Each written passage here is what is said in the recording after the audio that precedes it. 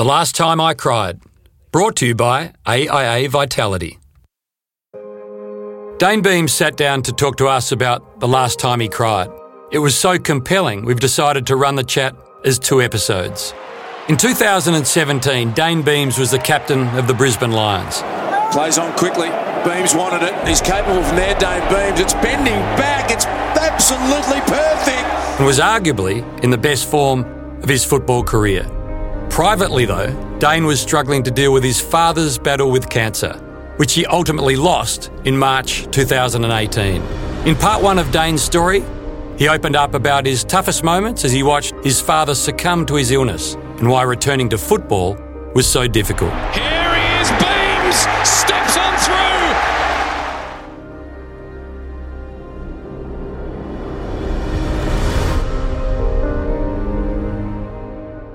Thanks for coming in, Dayne. Thanks for having me. You a crier? I used to cry, a lot. Haven't sort of for a month or 2, but yeah, it's only been sort of that period of time where I've been able to sort of talk about my father. You and Phil were best of mates. Your parents divorced when you were 5. You always wanted to be with Dad? Yeah, I was born in Yarrawonga, so little country town there on the border of New South Wales and Victoria, and grew up there till I was 5, and Mum and Dad moved to Queensland to try and sort of salvage their marriage, and it didn't work out, and Dad and I had sort of a real sort of unique bond. So yeah, up until I was about, I think 13, it was the sort of age when I was able to live with him. Yeah, me and him just had an unbelievable relationship. So, what did he teach you? Why did you get so close? How did you get so close? I don't know. I just think as a kid, like I grew up just idolising, Dad. Like it was just, he was my hero. Like he was everything to me. Just had him on a pedestal, and he could never do anything wrong. Like it was just, I don't know what it was. It was just, I just felt so safe when I was around Dad. And I've always been a little bit of a shy, introverted person, and I just felt like Dad got me, like understood me. Like I think sometimes I've been misunderstood my whole life, and I just felt like he was the one that really sort of understood me as a person. How do you reckon you were misunderstood, and what did he see in you that others didn't? I'm not the centre of attention. I've never have been. I just sort of like to go about my business privately, and people sort of misread that as me being angry or arrogant, when it was just who I was. Like, and I felt like Dad would never push me or try and talk to me when he didn't want to be spoken to. He just understood me. Yeah, we spoke every single day. There wasn't a day that went by we didn't talk. So whether it was later on in his life, he discovered a text message. So it's funny how fathers get it late in life, and once they're onto it. Yeah. Once he was onto it, he didn't stop. So when your parents separated, he stayed in Queensland? Yeah, he stayed with us kids, yeah. And when he got sick, that was when you wanted to move to Queensland and head to the Lions to be with Dad? Yeah, so the start of 2014 was when he was first diagnosed, and I still remember, like I was sitting out the back of my house, and he called me, and it was a real strange call because I could tell he was nervous. And he told me, and I remember sitting out the back, crying about it, and just at that stage we didn't know what was sort of going on, like what the process was or anything. It was just all sort of up in the air, and that season sort of played out. And the pre-season of that year was when he had his first surgery. He never had surgery before, and I can remember him going in for his first surgery, and like my dad was a tough sort of guy. Like he didn't, he didn't really feel much pain, but I still remember his face. He was so scared, like when he was getting wheeled into that theatre, and it ended up being like 7 hours, so that was quite stressful. And then when they cut it out, it was all good. Like nothing was. They pretty much went into remission. And with bowel cancer, it's just one of those things, like it can come back, and it came back, and from there it was just, it was real quick, like.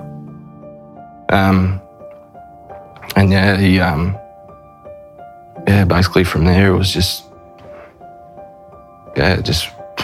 watching him die. So that was pretty shit. So you were watching, as you say, him struggle and eventually die initially from afar. Must have been really tough, not being next to him.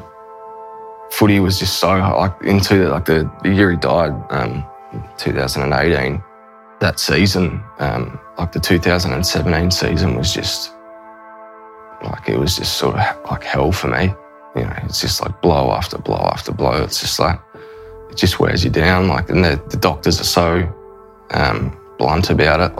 Matter of fact. Yeah, they just they tell you your reality, what it is and what's going to happen. And yeah, so 2017 was hard because he was diagnosed again in October. They gave him 3 years in October to a follow-up appointment in November, and it went to 1 year, and then he had a follow-up appointment again in December, and it went to 6 months.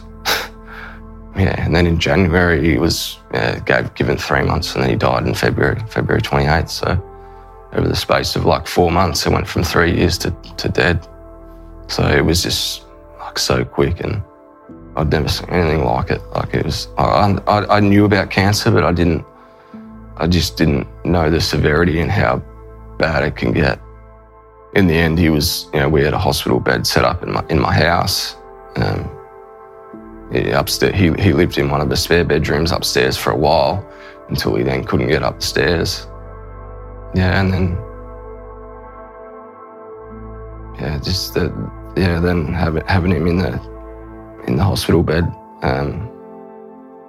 downstairs and doing things like cleaning his his bum and watching him.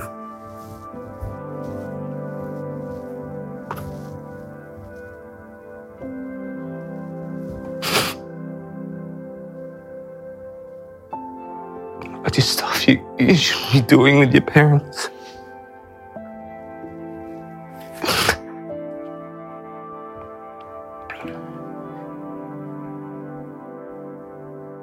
Yeah, so from there, once he was downstairs, he was only there for a little bit, and it was just too much for us to handle on our own. And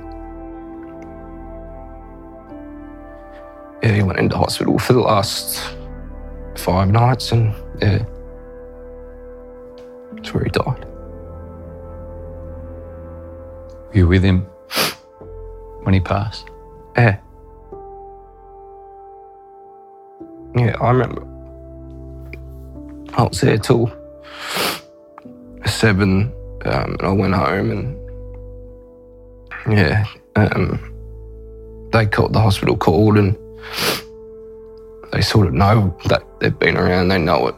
They're in that palliative care ward and they know the stages, so they rang us and just said, you better come back. And yeah, he had all of his kids, his brother and his sister, and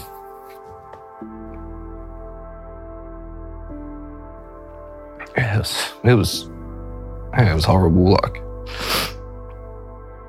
I saw the image in my head, because he sort of, I was sort of on the left-hand side, and his right-hand side, and he sort of rolled it.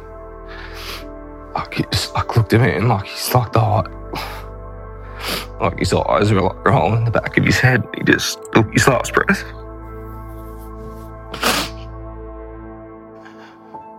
My brother and I did want to leave him, and yeah, with him all the way down until they put him into the morgue. How do you remember him? Oh, he was just he was a gentle man, loved everyone, he had so much more living to do, he was only 56. And my wife was pregnant with our second kid when he died, and Carter was only born a couple of months after him dying. And I remember telling him, because I wanted to call him Philip. When you had your best moment together, where was it? at the pub. The perfect father-son relationship. Yeah. Footy. Dad enjoyed a beer, and that's where footy sort of became really hard for me, because everything about footy was my dad. When I was in Brisbane, he'd come to my house before every home game, and he'd drive into the game with me. He'd just talk about the game, and I was pretty quiet. Like, I'd get quite nervous, so I wouldn't say a whole lot.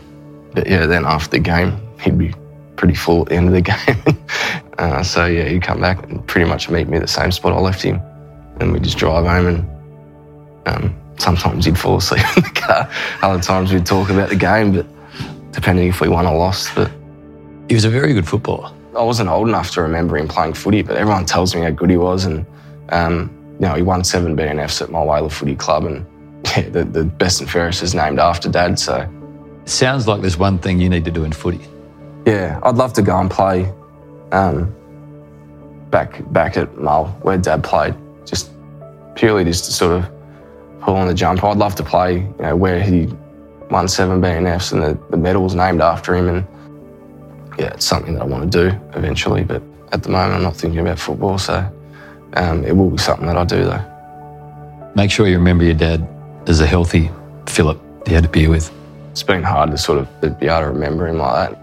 I feel like I'm coming out of that now, and I could actually sort of smile about him and think about all the good things, because there's so many good memories with Dad. Like, yeah, he was just an amazing person, and I'll make sure that my kids remember him that way as well. And the impact that he had on us will definitely never be forgotten. The year he died, it was at the start of the season, so the season launched. They introduced groups of 5 players up onto the stage, and each of them would have a song, like when they were walking up onto the stage, and my group came on, and it was Dad's funeral song. And like, out of all the songs in the world they could have picked, like, it was Dad's funeral song, and like, it was just like little strange things like that. It was like, he's still there. Next week, in part 2, Dayne describes what happened in the aftermath and the cry for help earlier this year that finally set him on the right path. Thanks everybody for listening to The Last Time I Cried, brought to you by AIA Vitality. Really hope you enjoyed it. Just make sure you subscribe to the feed to ensure you don't miss any more great stories.